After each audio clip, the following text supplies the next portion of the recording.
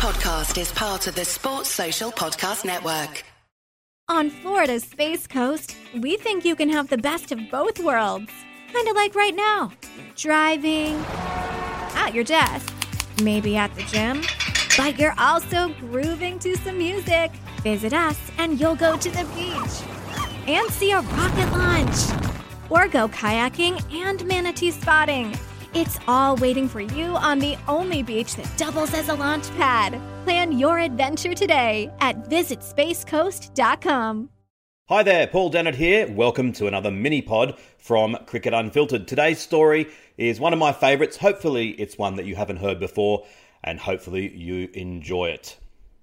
I want to take you right back to the 23rd of October 1928. Don Bradman, aged 20, is about to take a long train journey starting from Melbourne, stopping a night off at home in Sydney and then heading up to Brisbane.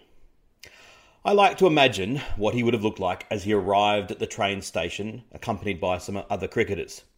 He wasn't tall, but he was pretty athletic. He would have been impeccably dressed, and I reckon he would have had a rather serious expression on his face. None of the other passengers would have given him a second glance because he was not famous, but he was about to become so. As he settled in for the long journey, he would have had no inkling that his days of being able to travel in public without being recognised were rapidly coming to an end. But far from fame on his mind at that time, I think that inside, beneath his calm exterior, he would have been seething, because he had just squandered a golden opportunity and potentially an opportunity of a lifetime. He'd been in Melbourne to take part in the first big match of the 1928-29 cricket season that had been played on the Melbourne Cricket Ground. These days, we would call this game Australia versus Australia A. They were less sentimental back in the 1920s, and it was just called Australia versus the rest. Midway through the previous summer, Bradman, aged 19, had broken into the New South Wales side for the first time. And he'd performed pretty well for the rest of that season, and on the strength of this was chosen in the rest. And the rest were basically people who were probably not expected to figure in the test matches that summer, but who definitely had a chance of doing so. But with the eyes of the nation and of the selectors on him, Bradman had failed. He'd only scored 14 in the first innings and 5 in the second. He could scarcely have chosen a worse time to fail because right at that moment, on the other side of the country, the England cricket team were arriving ready to defend the Ashes that they'd won in England in 1926. The first test was a little over 5 weeks away, and Australia was going gaga for the Ashes. Now, the Ashes these days are obviously very big, but for Australia in the 1920s and 30s, they were absolutely huge. Australia was a tiny, forgotten nation at the bottom of the world. England was still the world's superpower with their massive empire. And when Australia got an opportunity to play England in the sport that England had invented, Australians felt that they had a chance to pop their head above the parapet and make a little bit of a splash in world affairs. But there were cricketing reasons as well. It had been 4 long years since there had been any test cricket in Australia at all. Back in those days, touring sides didn't come that often. So the nation was at fever pitch for cricket. To give you an example, back on the 10th of September, that is to say 81 days before the first test was due to start, in the Sydney Daily Telegraph, they ran a competition to see if you could name the 12 players who'd be chosen in Australia's first test team. They then proceeded to repeat this every single day for the next 81 days, and it seemed as though the entire state just about sent in an entry. But it's fair to say that at this juncture, as Bradman is embarking on his train journey, very few of the entries would have had the name Donald George Bradman, or D.G. Bradman. One small positive that Bradman might have noted was that if he did have a copy of the local newspaper, The Age from Melbourne, he would have seen that on the scorecard they'd written his dismissal in the second innings as D.G. Bradman bowled Oxenham 5. And the positive here was that up until a couple of days before, they'd been calling him D.J. Bradman. That's what an unknown he was. But this, of course, would have been cold comfort for the highly ambitious young man. Bradman knew himself just how good he was, and he was desperate to prove it to everybody and to make it into that first test team. He would have had a lot of time to think over the coming days on his long rail journey. Railway journeys back then weren't all that pleasant. There was no air conditioning, and bizarrely, every state in Australia had a different size gauge, different width of track. So when you got to the border, you had to get out and change on a different train, often stay overnight. So it was going to be a lengthy journey, 2,100 kilometres, 1,300 miles that he was going to have to endure over the following days. So he would have had plenty of time to consider that he was going to have just 3 opportunities to show what he could do to the country before the first test match. First up, there's going to be the Sheffield Shield game that he was heading to Brisbane for, the first of the season for New South Wales against Queensland. Then he'd be back to Sydney to play for New South Wales against England. And then finally, if selected at the SCG, he'd also get to play for an Australian 11 against England. And then the first test team would be chosen. So 3 crucial matches loomed. And this is the story of those 3 matches. The city of Brisbane has changed a lot over the last 9 decades. Back in 1928, its population was only about 250,000, a tenth the size of what it is today and roughly the size of what Hobart is today. To give you an example of where it stood in the pecking order, Brisbane had never ever hosted a test match. Adelaide, by contrast, had been hosting test cricket for 44 years.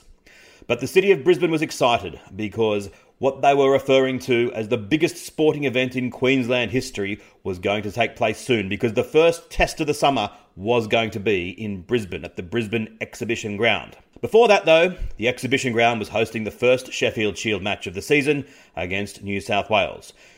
Queensland batted first and made 324. In reply, New South Wales did not fare especially well. And this failure for New South Wales was enjoyed thoroughly throughout Queensland. The Morning Bulletin of Rockhampton gleefully led with Sheffield Shield, dramatic collapse, Welshman wilt.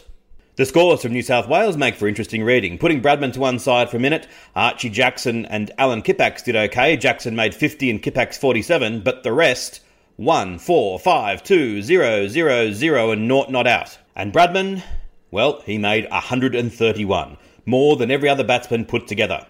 So New South Wales finished with 248 and trailed by 76, but it could have been much worse. The Daily Telegraph newspaper summarised the innings as, "The New South Wales batsmen failed badly, and all were out for 248, of which D.J. Bradman contributed 131. The papers were still getting his middle initial wrong. Queensland batted again and set New South Wales a very improbable 399 for victory. Newspapers in Brisbane and Sydney predicted a Queensland win. Indeed, the Brisbane Courier was already referring to one of the batting performances of the Queensland side as match-winning. And you can hardly blame them. Winning cricket games when you've got to chase 400 in the final innings is fiendishly difficult. But they were wrong. And on Friday the 2nd of November, the Courier's cricket headline read, "Bradman's double. Century in each innings, New South Wales wins."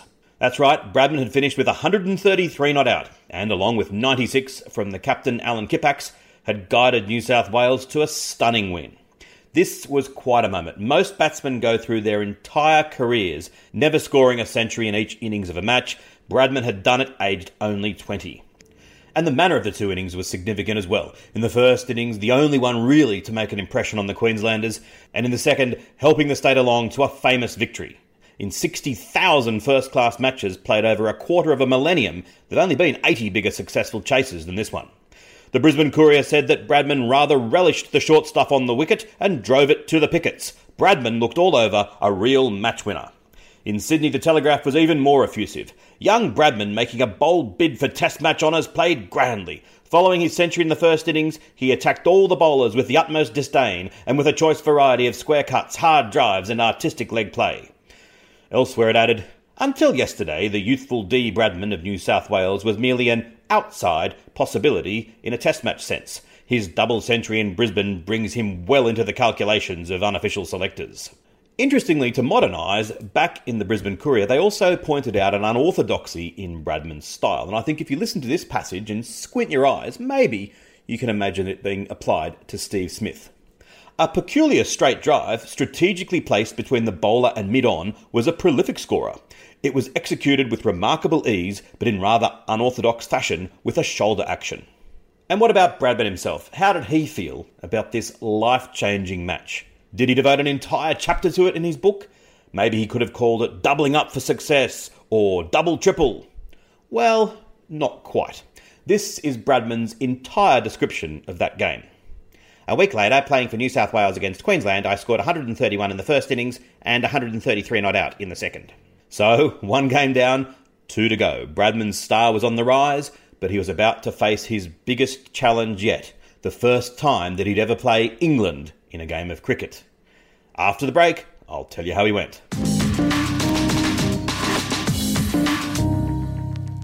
New South Wales versus England on the Sydney Cricket Ground. This was no warm-up game. In those days, when the States played England, it was highly competitive. Both sides wanted to win, not like the modern glorified net sessions that these games have become. And this can be seen in the crowds. Back in those days, because they had the rest day on a Sunday, you only actually had one non-working day when cricket was played, the Saturday. And on the Saturday in this match, 43,117 turned up. At the time, the highest ever SCG crowd outside of a test match. So Bradman taking on England for the first time, well, it wasn't just a normal England side. A lot of people would say that the England side of 1928-29 was their greatest ever. And among an absolute galaxy of stars, it was going to be Walter Hammond who would set the summer alight. He ended up scoring 905 runs in the test matches at an average of 113 that summer, and it remains to this day the most runs ever scored in an Australian summer, although you may remember that Marnus Labuschagne almost beat it with 896 runs in 2019-20. Now, news of Bradman's twin centuries against Queensland had clearly not reached Hammond. In his autobiography, he described Bradman as a slim, shortish boy with a grim, nervous face, whom I had never seen before, and whose name was unfamiliar to me. He looked about 19 and not very formidable. England batted first, and Bradman might have begun to challenge that impression by running Hammond out with a searing throw from mid-off, but Hammond was on 225 at the time, having led a humiliating destruction of the New South Wales bowlers. England eventually declared on a mammoth 7 for 743.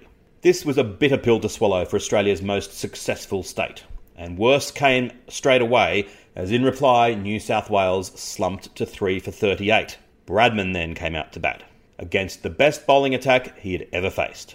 It featured a young Harold Larwood who'd make his fame 4 years later in the Bodyline series, one of England's greatest and fastest bowlers ever. But the others weren't too shabby either. Picking on a couple, medium-paced Maurice Tate, in his first-class career, took 2,784 wickets at an astonishing average of 18.2, and leg spinner Titch Freeman outdid him. He took 3,776 wickets in his career at an average of 18.4. Initially, Bradman was batting again with captain Alan Kippax, and again they produced a partnership, putting on 90 before Kippax was out for 64. Veteran Charlie Kellaway then joined Bradman, and together they brought New South Wales a modicum of respectability. Kellaway was eventually the top score with 93 not out. Bradman got to 87 and then was unluckily bowled by Freeman. In the Sydney Morning Herald they said, attempting to glance, he chopped the ball onto his foot and it cannoned into the stumps. So New South Wales finished with 349, leaving them a massive 385 runs behind. It could have been much worse though. Bradman, Kippax and Kellaway had salvaged some pride for the state, and the papers were once again impressed with Bradman. And the Sydney Sportsman, with a massive front-page headline, wrote, New South Wales replies to England in a whisper. Boy Bradman, brilliant. He and Kellaway saved side from debacle. Home team face big defeat. And later, under a photo of Bradman, they wrote, the sort we need. Don Bradman, the barrel boy, not content with making 200s in Brisbane against Queensland, followed up the triumph with a capital 87 against England yesterday. The Telegraph was satisfied by the fight shown, the headline reading, Home team fights a tenacious uphill battle. Bradman demonstrates splendid pluck. And in the article, it was a notable innings which again indicated his tremendous possibilities. It is delightful to see a lad who can play such a splendid knock when runs are so badly needed. Bradman was even starting to gain some attention in England. Plum Warner, who was a legendary England captain and would actually be the manager of England in the Bodyline series in 4 years to come, writing in the Morning Post, said, probably Bradman's 87 gave the most satisfaction to New South Wales. Following on his double century against Queensland, he must be a strong candidate for play in the tests. So with such a massive lead, these days the touring side would be just as likely to bat again for the practice. But that was not the done thing back then. England wanted the win and would have expected the win. This time the home team made a little bit of a better start, but when Bradman came out to bat at 3 for 115, the game was in the balance. Indeed, the smart money would still have been on an England win. Well, not only did New South Wales not lose, they didn't lose another wicket, because Bradman and Kippax once again put on a partnership. Kippax finished with 136 not out, and Bradman finished with 132 not out, and New South Wales escaped with an honourable draw. And as far as the Australian public and press were concerned, the dam had burst. 87 in the first innings following on from his twin centuries against Queensland. Well, that was great. But now an undefeated, sparkling century against the English to save the state's pride was something else. Cautious optimism gave way to full-blown adulation. The Daily Telegraph, in huge font for the day, proclaimed, "Bradman should play in first Test match. Gates of fame are now open to him. Bowral lad has century habit well developed. Romance of cricket field." And the article by the legendary cricket journalist AG Johnny Moyes began, 3 years ago, there came to Sydney rumours of a Bowral lad who defied all the efforts of his colleagues to shift him. And Moyes then described how Bradman had been invited to Sydney for a trial and said, "It is safe to say that those who witnessed the country lad batting at the nets with braces holding up his trousers would hardly recognise the boy who yesterday made a century against England, so greatly has he advanced in skill." And in the Sydney Morning Herald, Bradman was faster than his captain, perhaps more daring in his drives. He has previously shown that he is partial to slow bowlers, but yesterday he showed a remarkable advance even on the previous day. And from never having heard of Bradman, Hammond had the opportunity to see the youngster score 219 runs in the match and was suitably impressed. Young Bradman looked as if he could stay forever. None of our bowlers could do any more than feed him runs that day. And Bradman, in his inimitable style, recorded the match as follows in his autobiography. "I scored 87 in the first innings and 132 not out in the second." So if Bradman himself was very restrained, one of his biographers, Irving Rosenwater, summed up the innings as this: "It was a landmark in his career. Runs impressively and quickly scored against the most important team he'd so far encountered and against an attack keyed up to concert pitch." But there were still some yet to be convinced about Bradman's spot in the Test side, including Bill Ponsford, the number one batsman that Australia had at the time, someone who was definitely going to be in the first Test team. He had a column in the Sun newspaper, and he wrote an article in which the headline was, "Test tip, Ponsford picks a team, omits Bradman." He did write, in the midst of the column, "Bradman's figures for his first year in big cricket are so fine that he is sure to be in the reckoning." Well, Bradman had one more match. He was chosen to play in the Australian 11 against England on the Sydney Cricket Ground, and it was going to be a final selection trial for those on the fringes of the team. This match would see Bradman introduced to a couple of more famous English bowlers. Farmer White, as he was known, who was a left-arm orthodox bowler who took 2,355 wickets in his career at an average of just 18.6, and George Geary, a fast medium bowler who took 2,063 wickets at an average of 20.0. Australia batted first, and when Bradman came in at number 5, they were 3 for 91, and the wickets kept on tumbling, with Harold Larwood and Maurice Tate leading the charge, and eventually the Australian side was all out for a very disappointing 231. As for Bradman, well, he played an uncharacteristic innings, focusing almost solely on defence. It was as though this fiercely determined young man had decided that on this of all days, England would not be able to get him out. And they weren't able to. Bradman finished as top scorer, 58 not out. It was to be the slowest half-century of his entire career. Writing in the Telegraph under the headline, "Splendid Innings by Bradman," cricket journalist and former Test cricketer Arthur Maley said, "Again, Don Bradman rose to the occasion. His 58 not out, made with his back to the wall, must enhance his chance of selection for the first Test." The big day of selection was drawing near. In fact, it would come before Bradman got to bat a second time in the match. In the second innings, he only actually made 18. But at the time when the selectors sat down to choose the side, Bradman had scored 560 runs at an average of 140 that season. So it shouldn't have even been close. But the selectors were renowned for favouring veterans over youngsters. On the 19th of November 1928, they sat down to pick the side. The announcement was due at 9 p.m, but 9 p.m. came and went, and the assembled media were left waiting. Minutes dragged by. The next day's front page of the Sydney Sportsman described the scene as the Big Four, meaning the selectors, met at the Hotel Carlton at 8 p.m, and at times the proceedings were of a lively character. In the lounge below, scores of prominent players, officials and enthusiasts sat discussing the prospects of their own particular pets. Well, finally, getting on towards midnight, the team had been chosen. The selectors summoned in the media, told them the team, and the results were broadcast on the wireless up and down the country. Here's how Bradman described what must have been the biggest night of his life to date. On the night in question, the names of the chosen were to be broadcast. There was some delay, so I retired to bed, but had not gone to sleep when a nearby wireless gave out the names. They were in alphabetical order, and therefore mine was first on the list. So this ambition had been achieved. And just to clarify, the nearby wireless Bradman referred to wasn't his. Bradman had told his landlady that he was off to bed and he'd find out the team in the morning papers.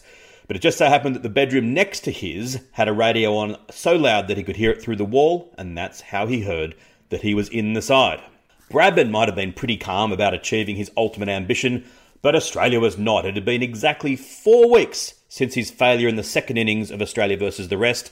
In that time, the boy from Bowral, as he was now already being dubbed, had shot to national fame. The next day's papers gave huge coverage to the announcement of the team. "Inclusion of Bradman will find public favour," was the headline, and Johnny Moyes in the Telegraph wrote, "Bradman's selection will be popular. He is a lad with a great future, and it is splendid to see that the selectors realise this." In the Sydney Evening News, former Australian superstar Charlie McCartney wrote that the choice of Bradman was the most popular one in New South Wales, and he has thoroughly earned the honour. My congratulations to this young player who has so worthily won his place. The Advocate in Melbourne, with quite flowery language, said, "Bradman is the star of the season. A boy in years, he has more grit than some of his confrères who have amassed records in the past under circumstances that entailed little anxiety concerning the ultimate success of the team." That's 1928 speak for, he scores his runs when it matters.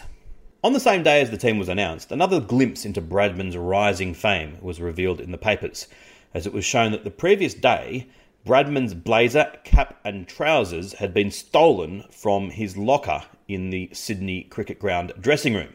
Irving Rosenwater, in his biography of Bradman, said that Bradman's stature in Australian cricket can readily be gauged from this incident. He added, "No other player in the match had anything stolen. The thief's eyes were on Bradman alone."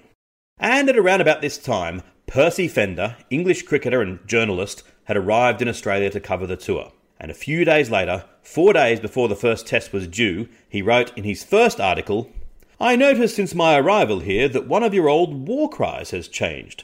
Not once, when in Sydney, was I asked, 'Have you seen our harbour?' But several times the question was put to me, 'Have you seen our Bradman?' So there you have it, quite an extraordinary rise. Bradman, yet to play a test match in the space of 4 weeks in 3 matches, has gone to a national superstar. And of course, his fame would only grow. So, the first test was about to start. As I said, the first ever to be played in Brisbane, and a match that was being anticipated up and down the length of Queensland and the country. Bradman had scored a century on his first grade debut. He'd scored a century on his debut for New South Wales. What was in store for him in this first test? As he joined the team on the northbound train from Sydney, someone yelled out, "A double century for your first test now." "None of that," replied the appropriately modest young man, "but you can depend on me doing my best." And that's where we'll leave him, about to head off on another train journey. And what occurred in that first test match and throughout the entire remarkable summer of 1928-29 is a story for another day. I hope you enjoyed this mini podcast history edition of Cricket Unfiltered. Menners and I are continuing to do our normal weekly episodes during the coronavirus lockdown. In addition, stay tuned for some feature interviews that Menners is doing with cricket players, and I'll be doing some more mini history pods. If you want to get in touch with me, I can be contacted on Twitter at @the_summer_game, and the podcast is on Twitter and Instagram and TikTok as Oz Cricket Pod. That's AUS Cricket Pod. I'm Paul Dennett, and I'll speak to you soon. Sports Social Podcast Network.